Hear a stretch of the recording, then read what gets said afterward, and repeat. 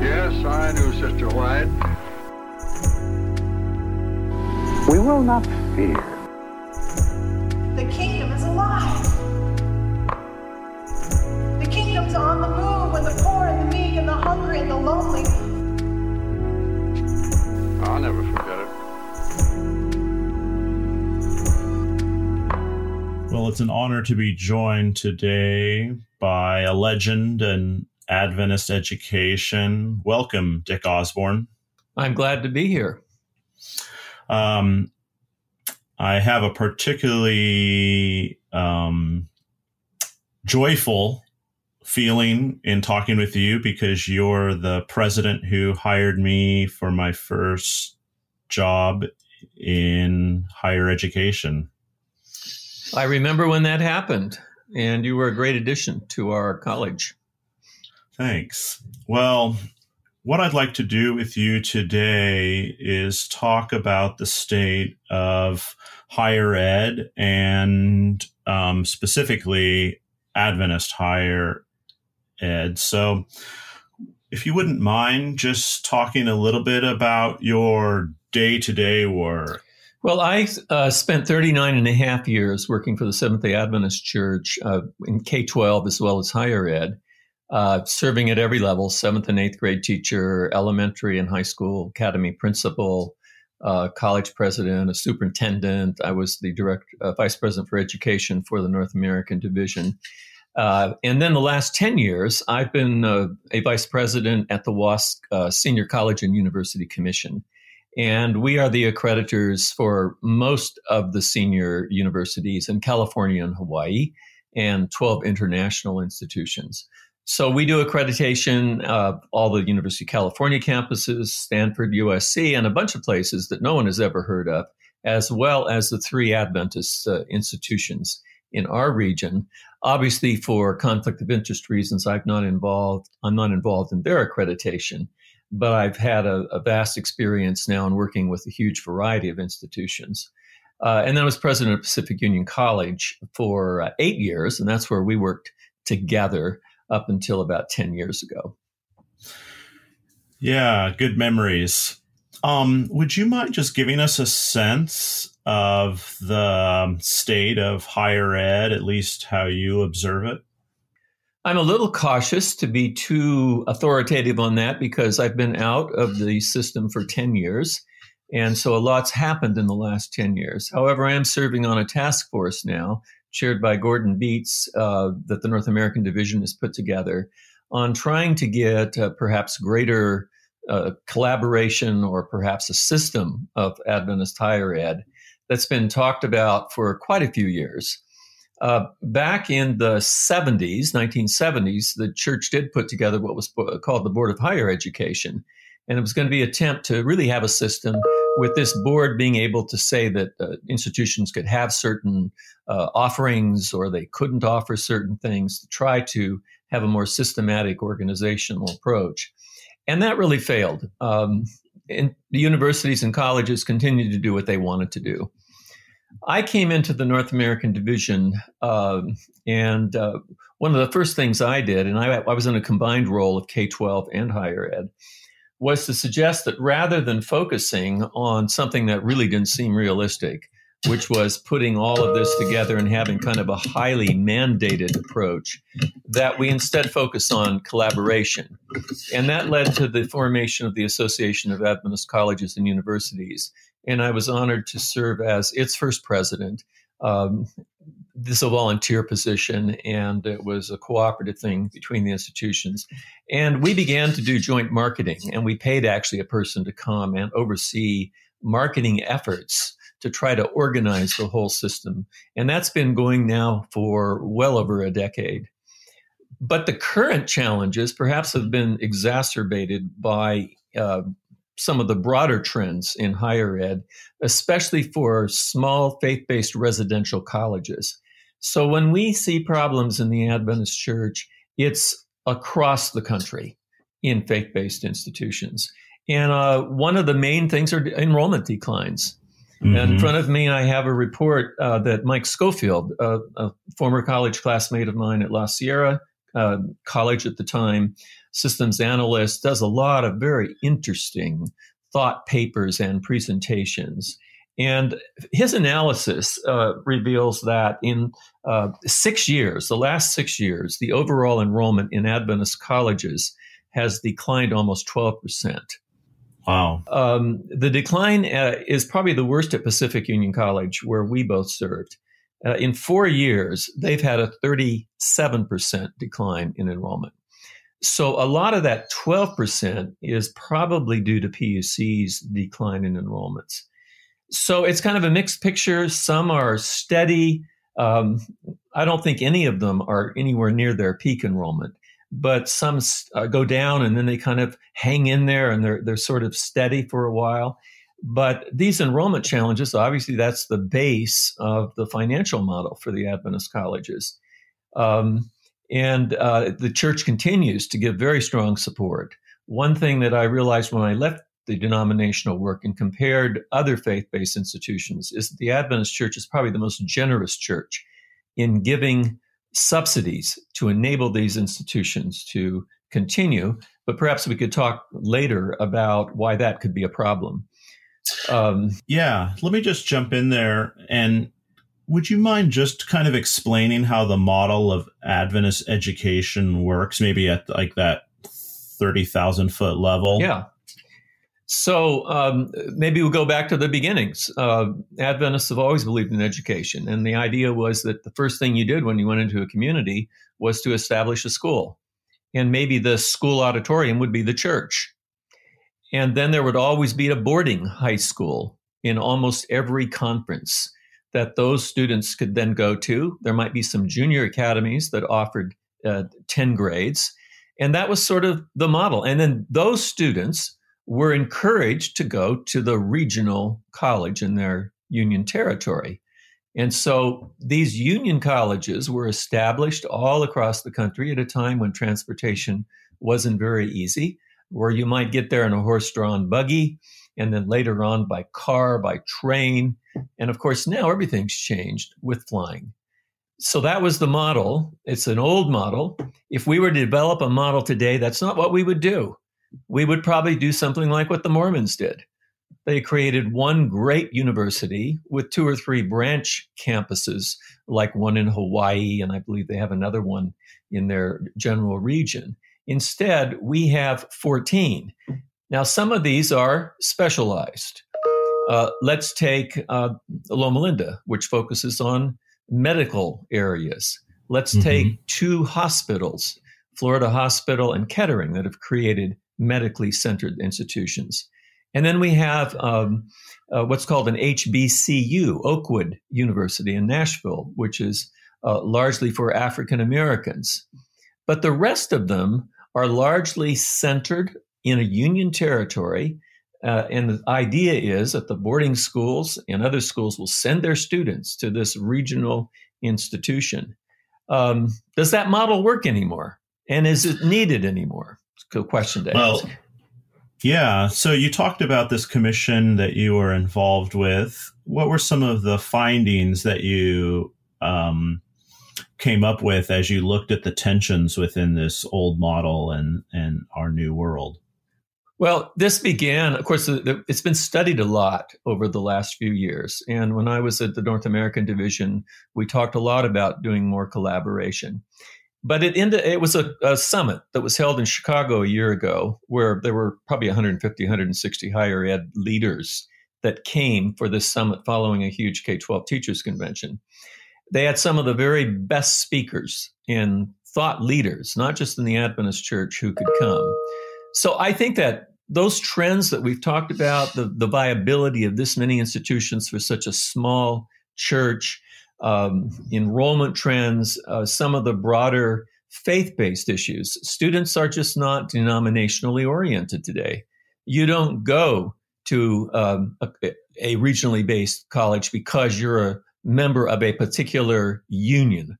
Like you may not go to Union College because you're a member of the Mid-America. They may have more loyalties there than other places. You're going to go where you think you're going to get the best education. And there Sure. may be some family loyalties as well. The parents may have graduated somewhere. So I think we've talked about those kinds of issues, the enrollment trends, curriculum offerings. The next step now is this task force that's moving forward to do what's called crowdsourcing. That's going to take some basic ideas and try to develop some broader consensus points through crowdsourcing, some ventures some models, some methods that have been used by some of the top corporations in the world. And one former Adventist, who's one of the world-renowned authorities in this area, is also giving some guidance. When you look at what's been going on in Adventist healthcare, there's been a mix of consolidation as well as partnerships outside the denomination. Do you see any trends in Adventist ed leading us toward either of those?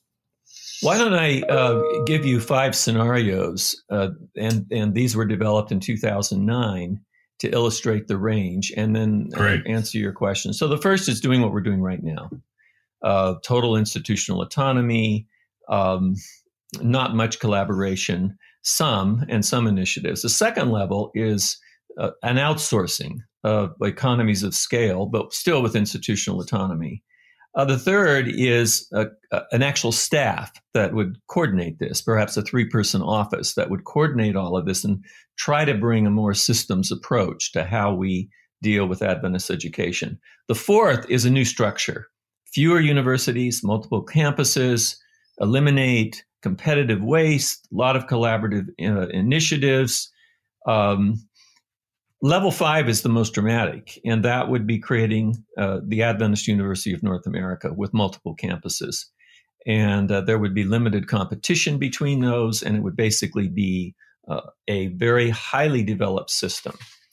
So I think that what the hospitals have done is not a complete centralization, but within regions they've centralized and brought hospitals within areas. Florida is probably one of the great examples. Adventist Health, that's located in Roseville, has this system of hospitals. And they're able to bring economies of scale and branding and marketing and, a systematic approach to that as compared to these little hospitals in the Central Valley that would try to maybe function by themselves. Impossible to do the kinds of things they've done, especially their community health centers that have met the needs of so many people. For one hospital to do that, impossible. So do I see that happening in Adventist higher education? I am neutral on that. I've seen too many attempts fail. There are too many local loyalties, and which I alluded to earlier. This Adventist subsidy from the church enables institutions that are mediocre to continue existing year after year because they're going to get a bailout, a subsidy from the church organization. It doesn't force them until it's too late, as happened with Atlantic Union College, for them to actually close. So rather than being proactive, it tends to be a reactive approach. There's some in the union colleges. I want to make sure I say union colleges. I'm not talking about Union College. There's this tendency of a church leader feeling that if an institution closes on their watch, they have been a failure. I have another theory about this. I think, and I've argued this at WASC, and I've argued it, in fact, at our major convention with a significant panel. I said, what if we just viewed institutions having a life cycle? A university has a life cycle, and when its life cycle is up, celebrate and close. The idea we have is that we have to always have these institutions in perpetuity. And if you close an institution like AUC, you don't celebrate the great history and all the graduates they had, that you just talk about the failure. And so there's this sort of built-in loyalty, and then you have board members that aren't willing to look beyond their little institution to the broader needs, and are we really offering a quality education? The church subsidy, in some ways, for some institution, props up mediocrity. And we can say to students, it's better to be in an Adventist college, the worst Adventist college, than to be in a great university, because that's what's more important, that you be here. I have questions about that as a basic premise. And so I think in some ways that inhibits the ability of institutions to be open and creative in looking at different approaches. That's really fascinating, identifying the subsidy. It's so important to the institution, but in fact, it sounds like you're saying it's ultimately weakening our institutions. I think it helps a lot of them, and I think it helps them be stronger. The General Conference subsidy to Loma Linda and to Andrews, and the North American Division subsidy to Oakwood enables good institutions to be even better and to function more strongly. But I think in some of the smaller ones that are really struggling, what I've just said would apply. Sounds like maybe there's a pruning approach where you focus on some fruits to let others grow even stronger. We haven't been able to do that because you see that subsidy comes from that local union, except for the General Conference institutions of Andrews and Loma Linda and Oakwood it's the North American Division, and then the two hospital, which are two of the most successful universities we have. They're run by hospitals. So when we talk in generalities, we have to kind of put these five aside and talk about the others that are truly union-based institutions, including the one we have in Canada. I know in your work at WASC, you've had an opportunity to really see a kind of larger landscape than the average Adventist focused on their local university or college. Are there some institutions that you visited that you feel Adventists should know about, or you see a program working that would really help Adventists rethink the way that they approach education? Well, I'll give two examples. At that higher education summit last summer, Gordon Beats asked if there was anything I'd like to present. I said I'd like to bring two guests with me. And so I brought the head of the Chicago education system, which is a fairly large corporation in Chicago that actually has 3 or 4 accredited institutions in our territory that basically economizes by having the basic services, HR, human resources, marketing, IT, all of that handled from Chicago. And they can hire the very best people they can possibly hire and pay them good wages, as compared to each of these little institutions doing that on their own, as a possible model for the Adventist Church. They have a central board, but each of these has their own boards as well. I also brought with me the president of Los Angeles Pacific University, an online university that grew out of Azusa Pacific University. And this was Azusa's attempt to create alternate streams of revenue, different kinds of students, more of an adult student population. And they have been very successful with this particular model. I thought these would be examples of things you could do, a systems approach while still maintaining some independence by the local institution as seen through the Chicago education system. The one that I have been very intrigued with is Dominican University of California. They've been in my portfolio for the last 10 years. I've gotten to know the president, Mary Marcy, very well, and she's chaired visits for me, and I've been there quite a bit. And she has gained some national renown for her 5 models that she proposes for small schools, like 1,500 to 2,000 students, and what the future looks like, because they've had enrollment challenges. And in many ways, they're like Pacific Union College. The nursing program, basically, if they didn't have that, they'd be dead. A lot of students in nursing. They're in Marin County, one of the most expensive areas of the United States, as is Pacific Union College with the Napa Valley. And so she's developed sort of a 5 model approach. So she calls one of them the traditional model, which we're all familiar with, undergraduate residential, very liberal arts basis. Then she has what she calls the new American model, where you keep your liberal arts core, general education, and you grow your professional and programs and graduate programs. Then she has the expansion model that she talks about. You have a very limited liberal arts commitment, but you focus on additional professional and graduate programs and enrollment growth. Then she has what's called the expansion and separation model, where you have a lot of branch campuses and online programs to capture those additional students, and a modest or non-existent liberal arts program. Then the program that they've worked on at Dominican, she calls the distinctive program model. And this is how the model works there. It's called the Dominican Experience, and the signature programs are that every student will get integrative coaching. It's really a stepped-up version of traditional academic coaching and advising, which brings in mentors. Secondly, every student will have an experience of community engagement at a class project, an individual undertaking, or volunteering. Third, every student will complete a signature project, a research venture, or a work of art, or even choreography. And fourth, there will be digital portfolios that will help them reflect on what they've learned and serve as archives of their educational experiences. So Mary actually had a 3-month sabbatical to Harvard, which I mentioned, and she's writing a book on this. She got a major fellowship to complete this book. So what it has said to me, Alex, is that we're not alone in these challenges. They're shared across the country. It looks like enrollment across the country is down this year. It looks like the percentage of students accepting offers is down.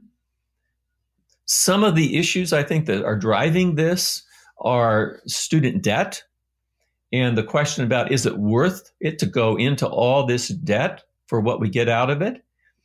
The undergraduate debt is, I think, handleable. It averages in the U.S. $32,000 a year per student. In California, by the way, it's $22,000. It was interesting. AUC's last year, I saw an article that said they had the highest student debt in the entire nation. That was the last year that they operated. I was doing some research just trying to find what was the average student debt. And I did a Google search, and here was an article that said colleges with the worst student debt. Well, that's interesting. I pulled it up, and I was shocked to see that Pacific Union College was 5th in the nation on the list for most student debt. So I think that students are wondering how they can pay that back, especially if they go to graduate school. Add another 80, 100, 200,000 if they go to medical school on top of a 30, 40, 50,000 debt. And the impact of that on lifestyles and marriage and having kids and owning a home and the choices you make for careers, all of that, I think, is coming to play. And then something I mentioned earlier, the prior focus on loyalty to denomination. This generation, most of them do not have loyalty to denomination. They're going to look for the place where they can get the best education, affordable, that will enable them to find good careers when they finish. So the problem we're looking at is not just Adventist. It's a nationwide issue that's being talked about a lot.